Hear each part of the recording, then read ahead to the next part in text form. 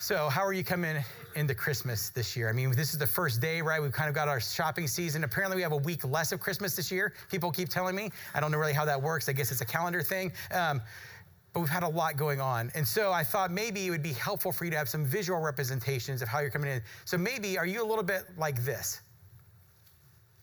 Morning, 10 a.m. Santa's coming to town. Santa! Oh my God! Santa here? I know him. I know him. He'll be here to take pictures with all the children. Yeah.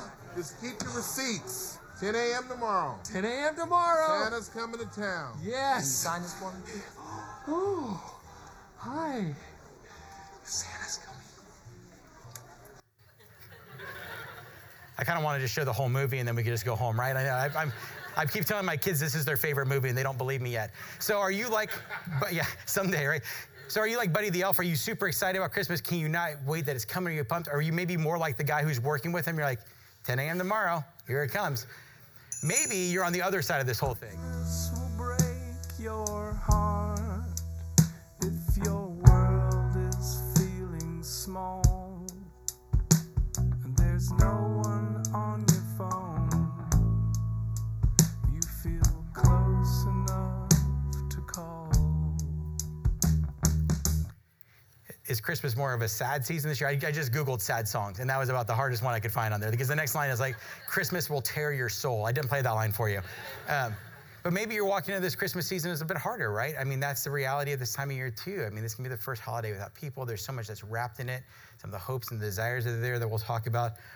But maybe you're just like this.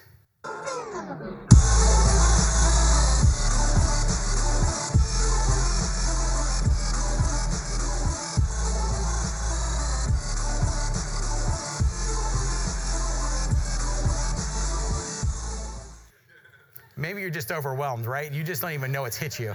I love that. I mean, maybe this season, because it's coming so fast, right? It goes so quick and we rush towards it all. And there's so many mixed emotions in the whole thing. And one of the things that I really come to enjoy about this Advent season, about taking these times leading up until Christmas, is that it invites our whole life. It invites all of our emotions. It invites our whole self into the Christmas story.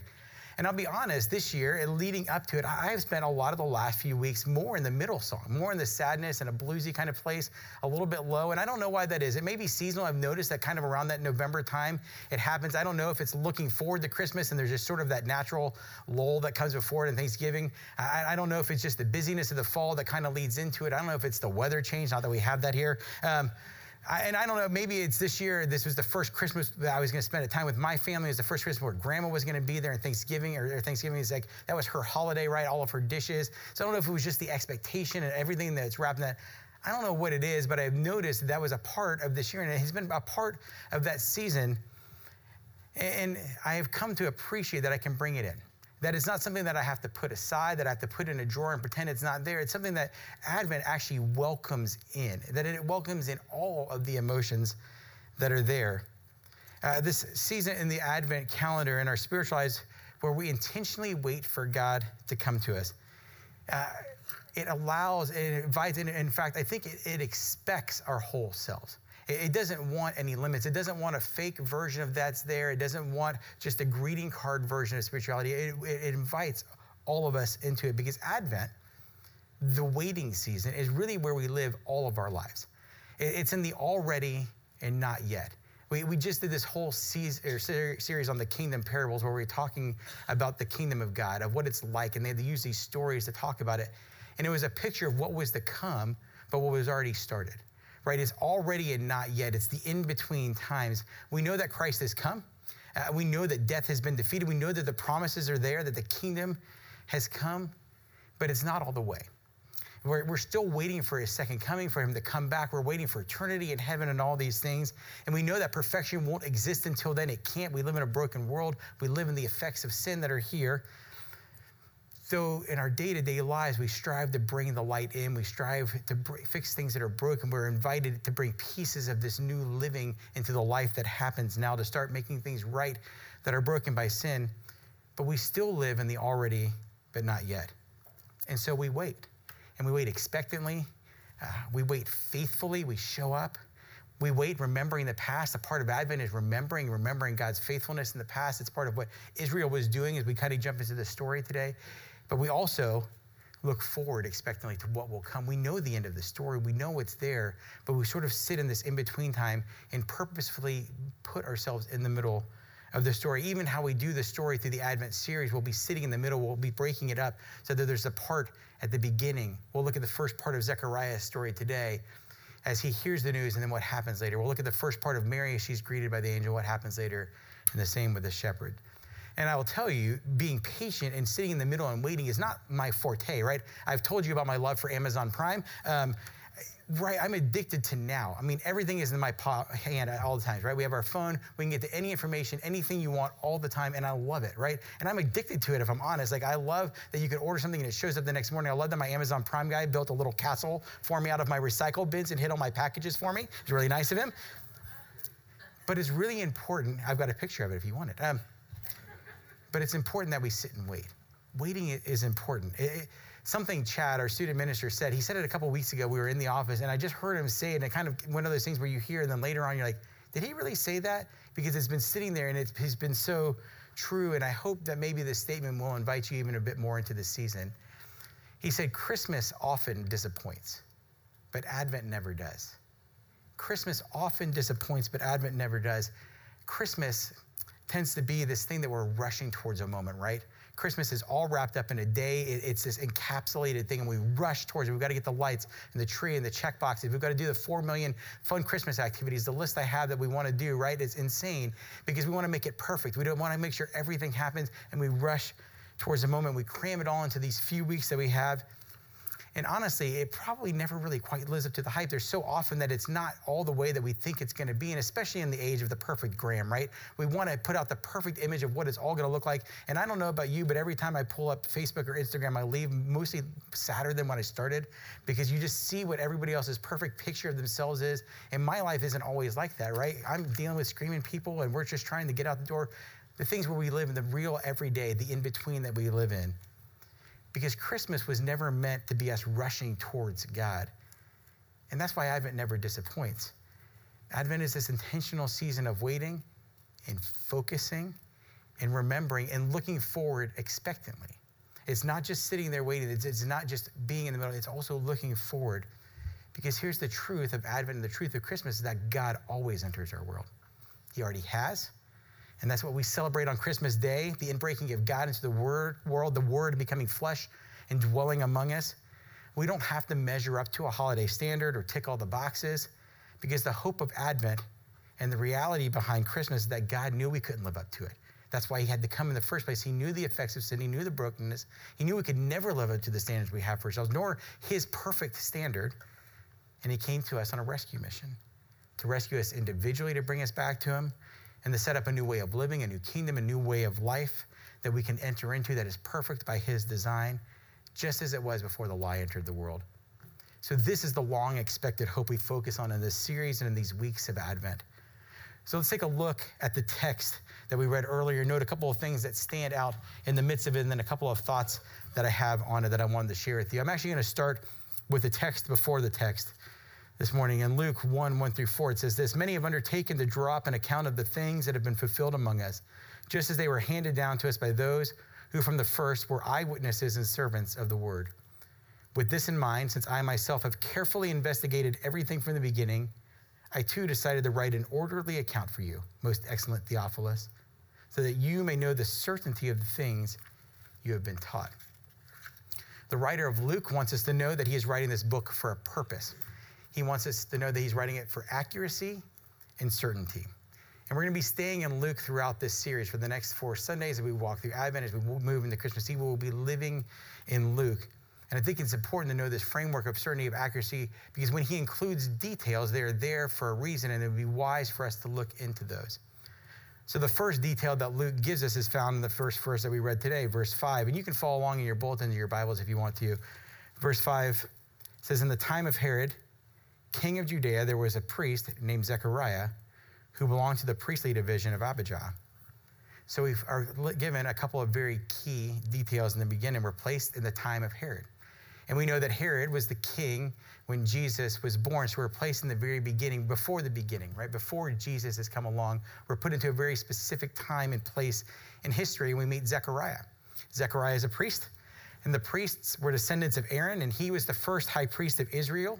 Aaron was the brother of Moses, the same Moses who led Israel out of Egypt. And so we're given back this line of priests that go back to the beginning. So we're already tied back into Israel's history, far back to the very beginning of when God called his people out of Egypt. And it was helpful to learn more about priests. A priest is someone whose responsibilities included offering sacrifices and taking care of the temple of the Lord and blessing the Lord's name. One of their duties was to make sure that incense was burning before the Lord at all times. And when we see Zechariah at work that first day, he is offering incense when we meet him here in Luke. So Zechariah's work would have been to stand before the Lord on behalf of the people. He said prayers, and he would have interceded for them.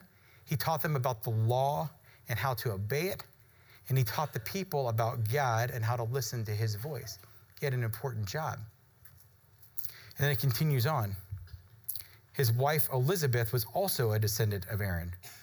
Both of them were righteous in the sight of the Lord, observing all the Lord's commands and decrees blamelessly. So now we meet Elizabeth. We find out he has a wife who's also from the line of Aaron. Again, they're tied back in deep into the history of Israel. So they would have been a very righteous family. They're both related to the first priests of Israel. They are back, all the way back to Moses. These lines of the original family, they're tied back deep. And one of the things that is an interesting detail to note that he includes in here is that they observed all of the Lord's commands and decrees blamelessly. I don't know about you, but that would be a pretty good line on my resume, right? That's an incredible thing to be remembered as. That for all of time, as long as Scripture stands, they will be remembered as people who followed the Lord blamelessly. I love that. But it didn't mean they were perfect.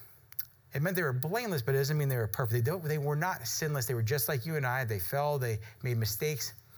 We'll see in just a minute, in fact, that Zechariah is far from perfect in his response, but it does mean that they followed the commands thoroughly of the time, especially the commands that involved cleansing themselves of sin and making sacrifices. They recognized their duties before God at the time, that they were fallen, that they had sinned, that they had problems, but they continually went back to God to make things right.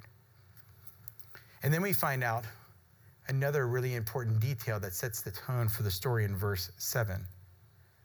But they were childless, because Elizabeth was not able to conceive, and they were both very old. So again, two more important details. Luke accuracy is giving us details about Zechariah and Elizabeth. They're older, and they're childless. Now, if we were just to hear that now, you might go, okay, yeah, that's they're older and childless, but there's a lot of historical context around that in their time that was helpful to look up. In those days, it was very sad. It was a burden. It was looked down upon to not have children. In their culture, having no children meant that your family line ended. It also meant that God may have been looking down on you, that you were punished, because Old Testament characters like Job and Jacob, they were rewarded with large families. Part of their blessing was to have these large families. So being childless at the time was a shameful thing. In the Jewish mind of the time, if a woman was unable to bear children, she was being punished by God. And because it was a patriarchal society, the thought that the problem might be with the man was never a question, so she carried this upon herself. The inability to bear children was always the fault of the woman and was seen again as this punishment from God. And in the midst, in the minds of those at the time, there must have been something that she did for God to be upset that she's not able to have children. For the average Jew of the time to look at Elizabeth would for them to see someone that God was angry with. And it's interesting, it seems so far removed, it's so hard to think in a society that could exist, but even when we go to Malawi today, in present day, if a child is born with a disability or if a family doesn't have children, they're still seen as a punishment. This isn't that far removed from a lot of cultures around the world. And so it was prevalent in their mind. And so she walked through most of her days covered in shame. Because later it talks about her disgrace being taken away. There was a shame-based life that she lived. Even though it says that she was blameless and perfect and faithful in all these ways, day after day, she carried shame with her. And it made me wonder, as we approach this season, do we carry shame in the Christmas? Do you carry shame into it? Is life not what you expected? Is it not going the way you thought it would? Have you disappointed your family? Are you disappointed in your family? Can you not stop or start the things that you know will change your life? Shame is such a deep part even of our culture now, right? And shame is here at the beginning of the beginning, before the first Christmas. It's present. And again, if Advent invites our whole selves, our emotions, our lives, all of it in, and it invites it into this season of waiting, we see Zechariah and Elizabeth bringing their whole lives before God, because it said that they observed his commands blamelessly. And I would think with that resume, with that line about them, right, that they observed them blamelessly, that they were blameless in God's sight, it seems that their life would be perfect, doesn't it? I mean, he's a priest. They're from the line of Aaron. They've done all the right things. They've followed all the things. Doesn't it seem like their life should be great and perfect and everything up and to the right? But it wasn't. Just because you're living for God and doing all the right things doesn't mean that everything in life is going to work out perfect. And I love that in the first couple of verses of Luke, as we begin the story of Jesus, that is the reality that is living there, that has always lived there.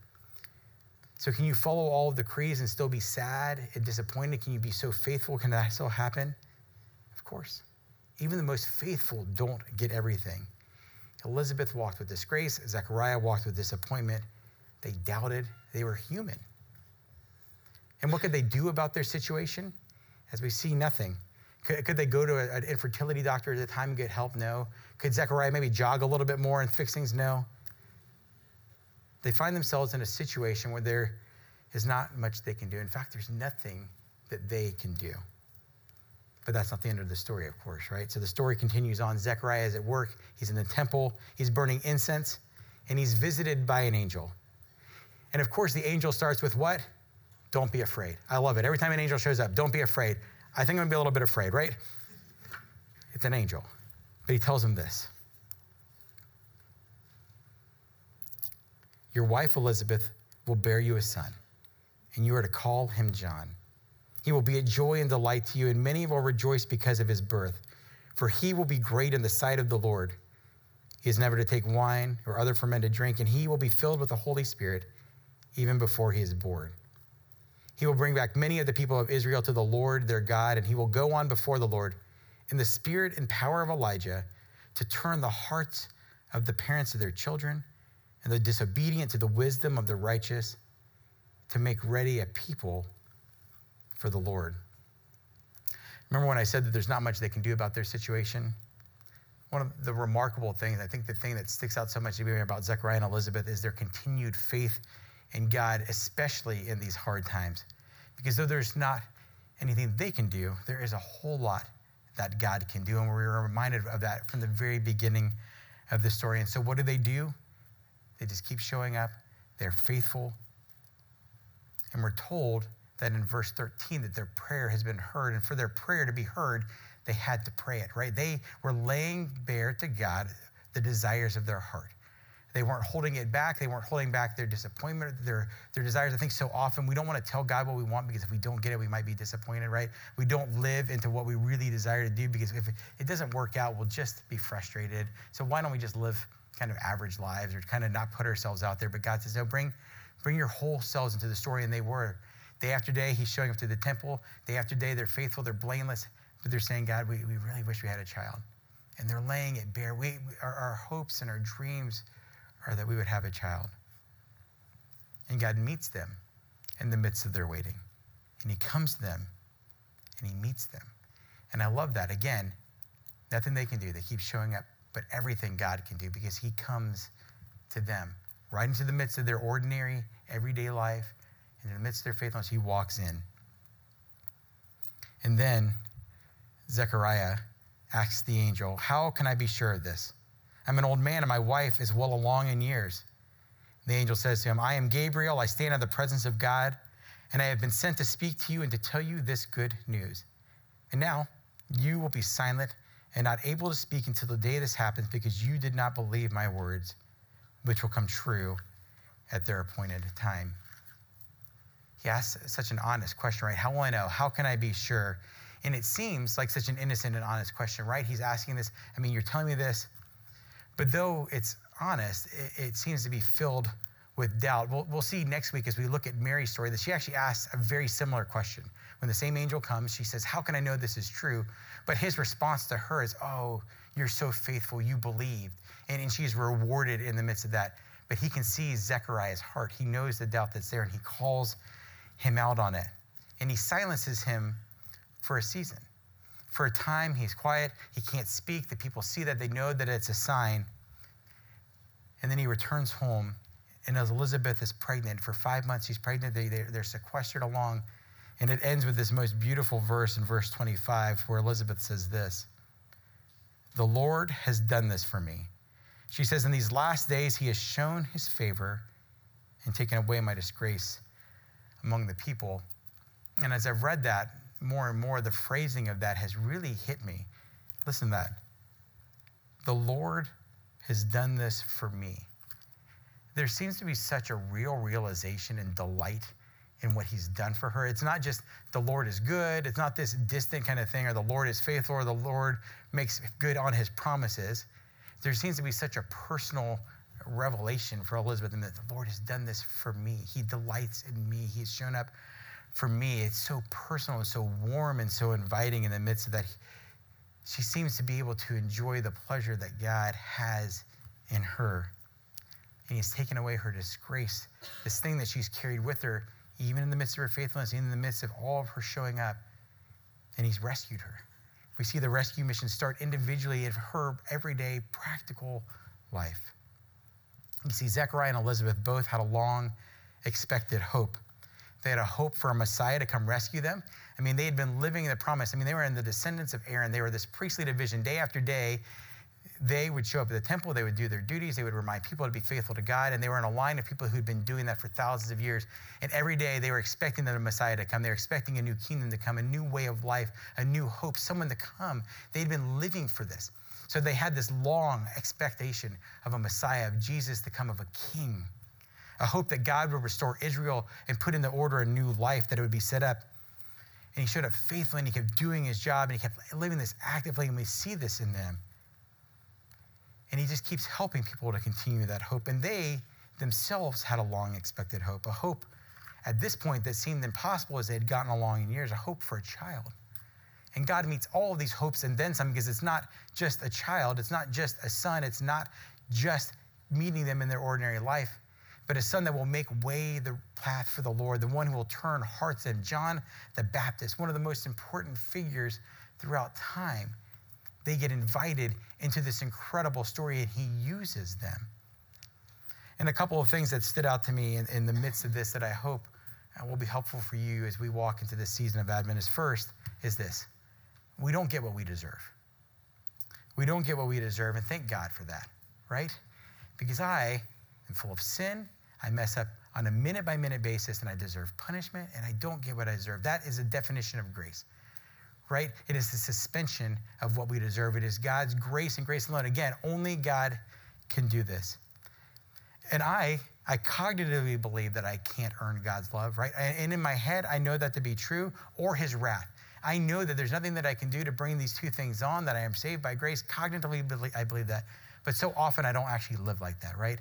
I live like I can earn it, that if I just do enough good things, I'll be rewarded.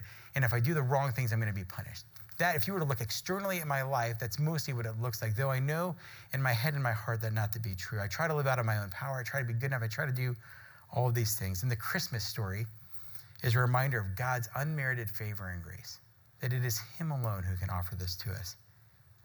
But it also works the other way around, and it's something that I've been reminded in the midst of this story, because Zechariah and Elizabeth were faithful, maybe the most faithful of all of us, right? They were blameless before God.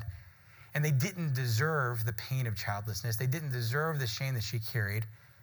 And we don't always get the good things that we think we deserve either, or the rewards that our choices might deserve. But here's the truth. Being faithful matters. Zechariah and Elizabeth are faithful. And their simple faithfulness matters in the midst of this story. One of our partners here at Summit, Jim, wrote a study about Luke that I was reading the other day, and he wrote this description of them that I found to be so helpful. He says this: if I could characterize this priestly couple, I would describe their life as one of common, everyday faithfulness. Even amidst the pain of their childlessness and the shame generated by that fact, they remained blameless before God. Day in and day out, in the normal rhythms of life, they stayed faithful to the Lord. It was this couple through whom God chose to work. It was this couple through whom God chose to work, to bring salvation, to bring hope to the world. Showing up daily with God, joining in community, giving, serving, loving, it matters. You don't always get a billboard for it. You don't always get an attaboy. You don't always get the recognition. You don't always get the reward. But God notices.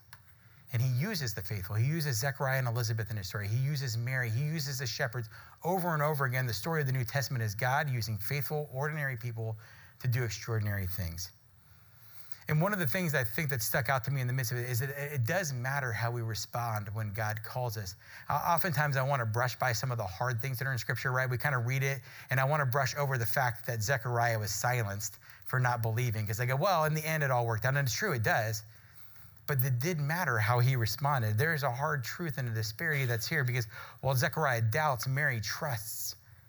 And Zechariah is silenced while Mary sings. Faithfulness matters, but so does how we respond when God comes to us with these big things. Sin and doubt and reluctance to follow can have natural and apparently supernatural consequences as well. But the great news in all of it is that grace supersedes them all, right? Because even though he was punished for a season, silenced for a season, God still used him. God still let him sing. We'll hear his song later as he sings out this praise to him. His voice comes back, his life continues on, and he is in the line of this incredible story. God can and will use you as you remain faithful to him. In spite of your sin, in spite of your poor choices, in spite of the ways you respond, he can and will still use you. He, again, is the one who rescues and redeems, and that is the beautiful truth. Last thing is that God can use you. If you're broken, if you're confused, if you're angry, if you're disappointed, if you're sad, if you're too young, if you're too old, whatever the thing is that you feel and you walk around with, God can use all of you. He meets us in our lives, and he invites us to a new life. Because again, this is God's story. This is not yours. And as much as I want to put myself into the Christmas story, and as much as I want to invite us into it, and we are, this is God's story in the Christmas story. This is God's story of him coming to us. And we have a big role to play. Our faithfulness matters. What we do with our life matters. How we live it out matters a great deal. And God wants to use you, but it is God through all of this. He wants us to tell others about him. He wants us to fix brokenness in the world. But Christmas, Advent, is a story of God coming to us, not us climbing to God. And he invites us in. He invites you in. And it's good news of great joy. So if our right response is to be faithful, to bring our whole selves to God in response to his invitation, well, what does that look like? I would encourage you over this Advent season to spend some intentional time with him. The response, sit, wait, be present. Advent is waiting. It's waiting expectantly. It's looking back, but also looking forward. Faith is knowing. It's knowing all the truths that are there, but looking forward to all the truth to come and accepting it. And this can be a really helpful way to anchor to the promises and look expectantly to the future. So I would encourage you to take some time each day. We've actually written an Advent devotional this year. Now, you may have your own Advent devotional that you have, and that's great. I started one this morning. It's one of the things I've enjoyed doing, a daily reading throughout Advent, one for each day that sets you up. They purposely put you into the season of that. But we have these. On your way out this morning, there'll be a table there in the lobby. Grab one on your way out. It's set up so that each day there's readings in there. Those of you with kids in base camp, there's also a base camp set that goes along with these cards that will follow along day in and day out. They tie together as we walk through these series together. Because though grace is opposed to earning our way of God, it is not opposed to effort. Taking time intentionally is an important part of it. So practice this simple step of faithfulness. I would encourage you. It takes less than 5 minutes. It's a short way. But I would encourage you, if you will intentionally take that time over the next couple of weeks to see how God shows up in the midst of your life. Because much like Zechariah and Elizabeth kept showing up, if we keep showing up, God will meet us in the midst of that. God has come into our world. He's come into our mess, our ordinary life, and we live every day in the already but not yet. So sit in it on purpose. God has already come, but not yet fully. Christmas is coming, but not yet. And if you come in sad and disappointed, I'd encourage you to sit and wait in it with God. If you come in excited and eager, sit in it and wait in it with God. If you come in overwhelmed and wondering, sit in it and wait in it with God. Accept it with faith, sit in it and wait in it with all of it with God. Let's pray. God, you invite us in, our whole lives, all of it. You know what's there. You've always known what's there. From the beginning of time, you've known what this is going to be like.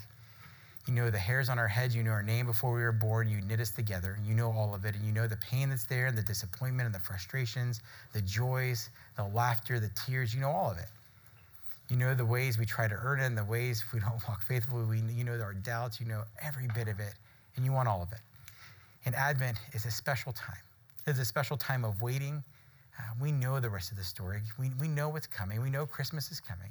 But you invite us to sit and wait. And I'm so grateful that you do. In so many ways, as we look back and know that you've been faithful, and we know that Jesus is coming, as we look back at Jesus coming and expecting his coming again, as we look back at our lives and the faithfulness that's there, but also look forward to the coming of heaven and perfection, as we look at all of these things, but yet in this season you say, no, sit and wait. Be with me. Be present, being all of you to me. And when we do, you meet us. And God, I pray that we will do that. I pray that we will take the time over these coming weeks to set aside time intentionally for you. If it's something we're already doing, God, continue to meet us there. If it's something we've wanted to do for a long time, help us. If it's something we've never considered doing, God, meet us in the midst of that and give us the spark to do it.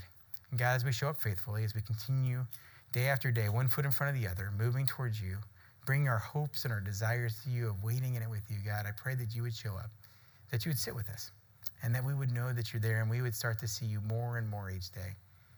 God, thank you for Zechariah and Elizabeth. Thank you for their model of faithfulness. Thank you for their life and their hopes and their dreams, and God, that you prove that you show up and that it's all there. Be with us as we continue through this time together, and we pray all this in Jesus' name. Amen.